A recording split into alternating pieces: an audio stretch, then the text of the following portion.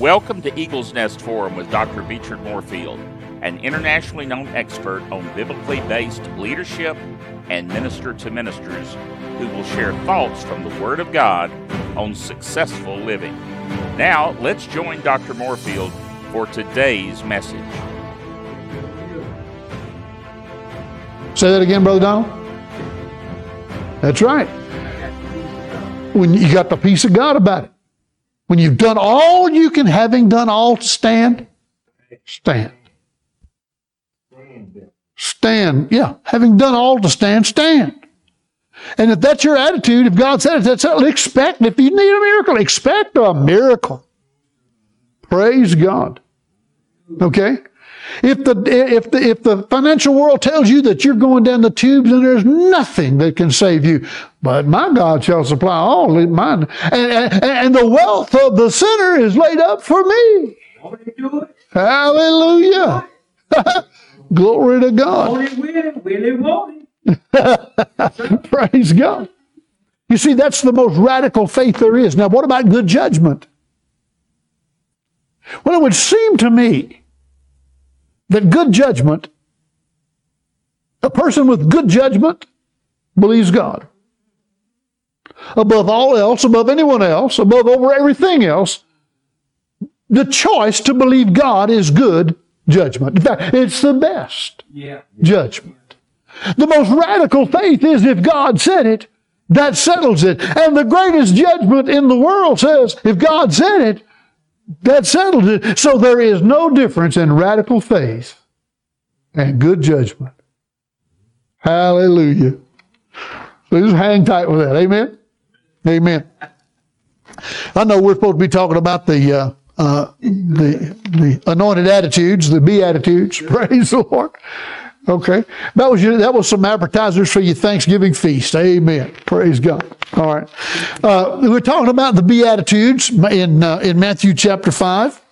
Let me go back and just read some of the opening verses of that passage. Blessed are the poor in spirit, chapter 5, verse 3. For theirs is the kingdom of heaven. Blessed are they that mourn, for they shall be comforted. Blessed are the meek, for they shall inherit the earth. I think the last time we talked about blessed are they that mourn, didn't we? Okay. I need to go back to that some more tonight, and I will in just a moment. But let me break it down very quickly, just as a review. The word blessed. When the Bible says blessed are, and then it describes a certain individual, or blessed is a certain person, okay? That means that God is speaking well about that person, okay? So when God said or says that Donald Littlejohn is blessed, God is speaking well of Donald Littlejohn. Thank you, Father. Amen? Now, what do we know about God's Word? It's settled forever in heaven. What else do we know about it? It's true. What else do we know about it? You never return void. Heaven and earth shall pass away, but my word shall never pass away. God is upholding all things by the word of His power. And I'm not ashamed of the gospel of Christ, which is the word, for it is the power of God. So we know a lot about the word, don't we? Okay, so when God says, blessed are you, that's God's word, isn't it? That means that word, blessed are you, has been exalted above all His name. When God says, blessed are you, that means God is raising you up higher than you've ever been raised before. That means that God is speaking well of you. He is praising you. That word blessed means to praise. We sing the song, bless the Lord, O my soul. Of course, that comes from Psalms. And all that is within me, bless His holy name. What does that mean, bless? In that case, it means to praise. It means to speak well of, to speak highly of. So when we bless the Lord, we speak well and speak highly of the Lord. We praise Him. When God blesses you, He speaks highly of you and praises you.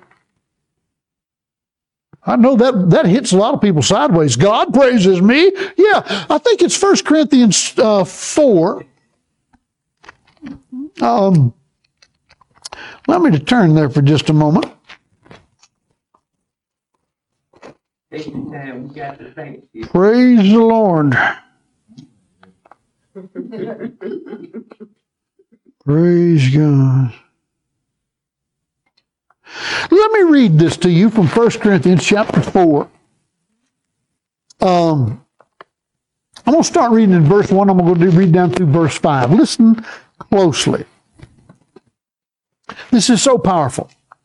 Let every man so account of us as of ministers of Christ and stewards of the mysteries of God. Moreover, it is required in stewards that a man be found faithful. You know where the word steward comes from? It's a very basic root. It's two words. Sty, ward. The ward of the sty. What's a sty? No, I'm not talking about this. Place for a pig? Yeah, it's a place where the pigs live. The pig sty. Thank you. And steward comes from the foundational words to be a ward or a caretaker responsible for the pigsty. Not even the pigs, just where the pigs are. I mean, dear Lord, it's one thing to be responsible for the pigs, but can you imagine being responsible for where they live? Huh. Wow. Yeah. It is required of the styward, the steward, that a man be found faithful. But with me it is a very small thing that I should be judged of you, or of any man's judgment. Yea, I judge not mine own self. For I know nothing by myself, yet am I hereby justified, but he that judgeth me is the Lord. Therefore, judge nothing before the time, until the Lord come, who both will bring to light the hidden things of darkness, and will make manifest the counsels of the hearts. And then, listen closely, and if you're following along, mark this, and then shall every man have praise of God. Now, my friend, you can do with that what you want to, but according to what I read right there, the day is coming when we are going to stand in the presence of God, and God Almighty is going to look at you and call you by name and praise you. Well, God hadn't changed, has He? Blessed are you. That means praise you. God is praising you, and it says bless you. So blessed are they. In the first of the, and by the way, it also means to make happy and prosperous. So when God blesses you, when God says to you, blessed are you, Alma, God has said, I'm speaking well of you, praising you, and I'm making you happy and prosperous. I know happy has to do with circumstances, which means God is even going to work in your circumstances. Hallelujah to the Lamb. The first one of these we looked at, blessed are the what? Poor in spirit. We found out poor in spirit does not mean to be poor financially. It means that you restrict or constrict your personal spirit until your life is one filled with God's way and not yours. He must increase, I must decrease. You see how that works? That's blessed are the poor in spirit. Okay? That's to walk in the straight way. S-T-R-A-I-T, not straight line, but in the narrow, constricted way. Thou wilt keep him in perfect peace whose mind is what? Stayed on thee. Remember that word stay, is the barrel has stays in it. before those are put into a barrel, they're straight pieces of wood. They're narrower at the top and the bottom than they are in the middle, because when you put them together, around the middle you'll put a band on them, but then you pull them together at the top with such force that liquid can't get out of them or something outside can get in. It forces whatever is in that barrel to be conformed to the shape of the barrel. Back in the Victorian era, women wore corsets. Okay? A corset had pieces of bone in it that were called stays. But instead of being like a barrel that caused things to be like this, they were like this. They pulled the waistline in. And there were some corsets in that day that were so restrictive that it would reduce a woman's waistline to 17 or 18 inches. I got a 17 and a half inch neck. That's not a big waist. Can you imagine what that does to the body? But yet they wanted to look a certain way, so they would put that corset on. And if they were well-to-do, they'd have somebody stand behind them and put a knee, while they held onto a bedpost, put a knee in their back and pull those strings until the body was conformed forcibly to the shape of those stays. That's wanting something pretty bad, right? Let me ask you something. Do you want your healing that bad? Huh? Is it not working? It's fine. Do you want your healing that bad?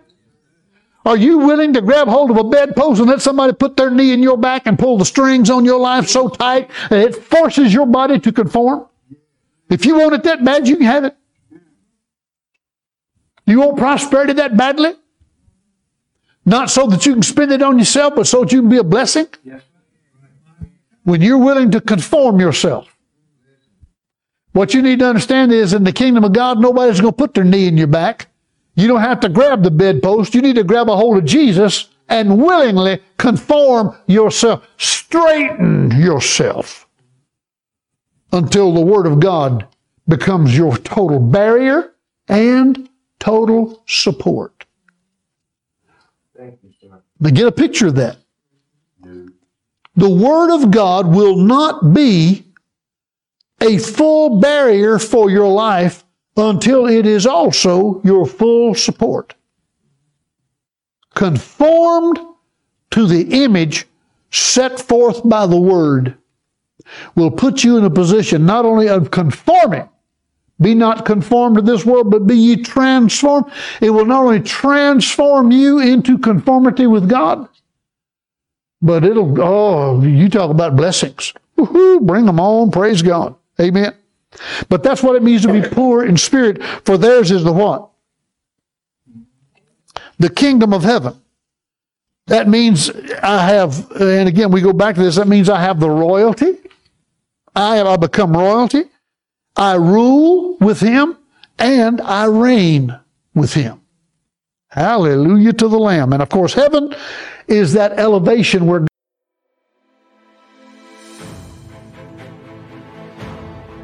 to correspond with Dr. Moorefield, you may contact him on his website at eaglesnestforum.com or join him on Facebook at facebook.com/Eagles Nest Forum.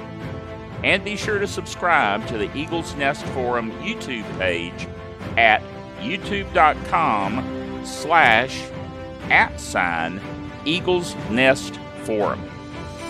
Join us again next time for another inspiring message by Dr. Beechard Moorefield.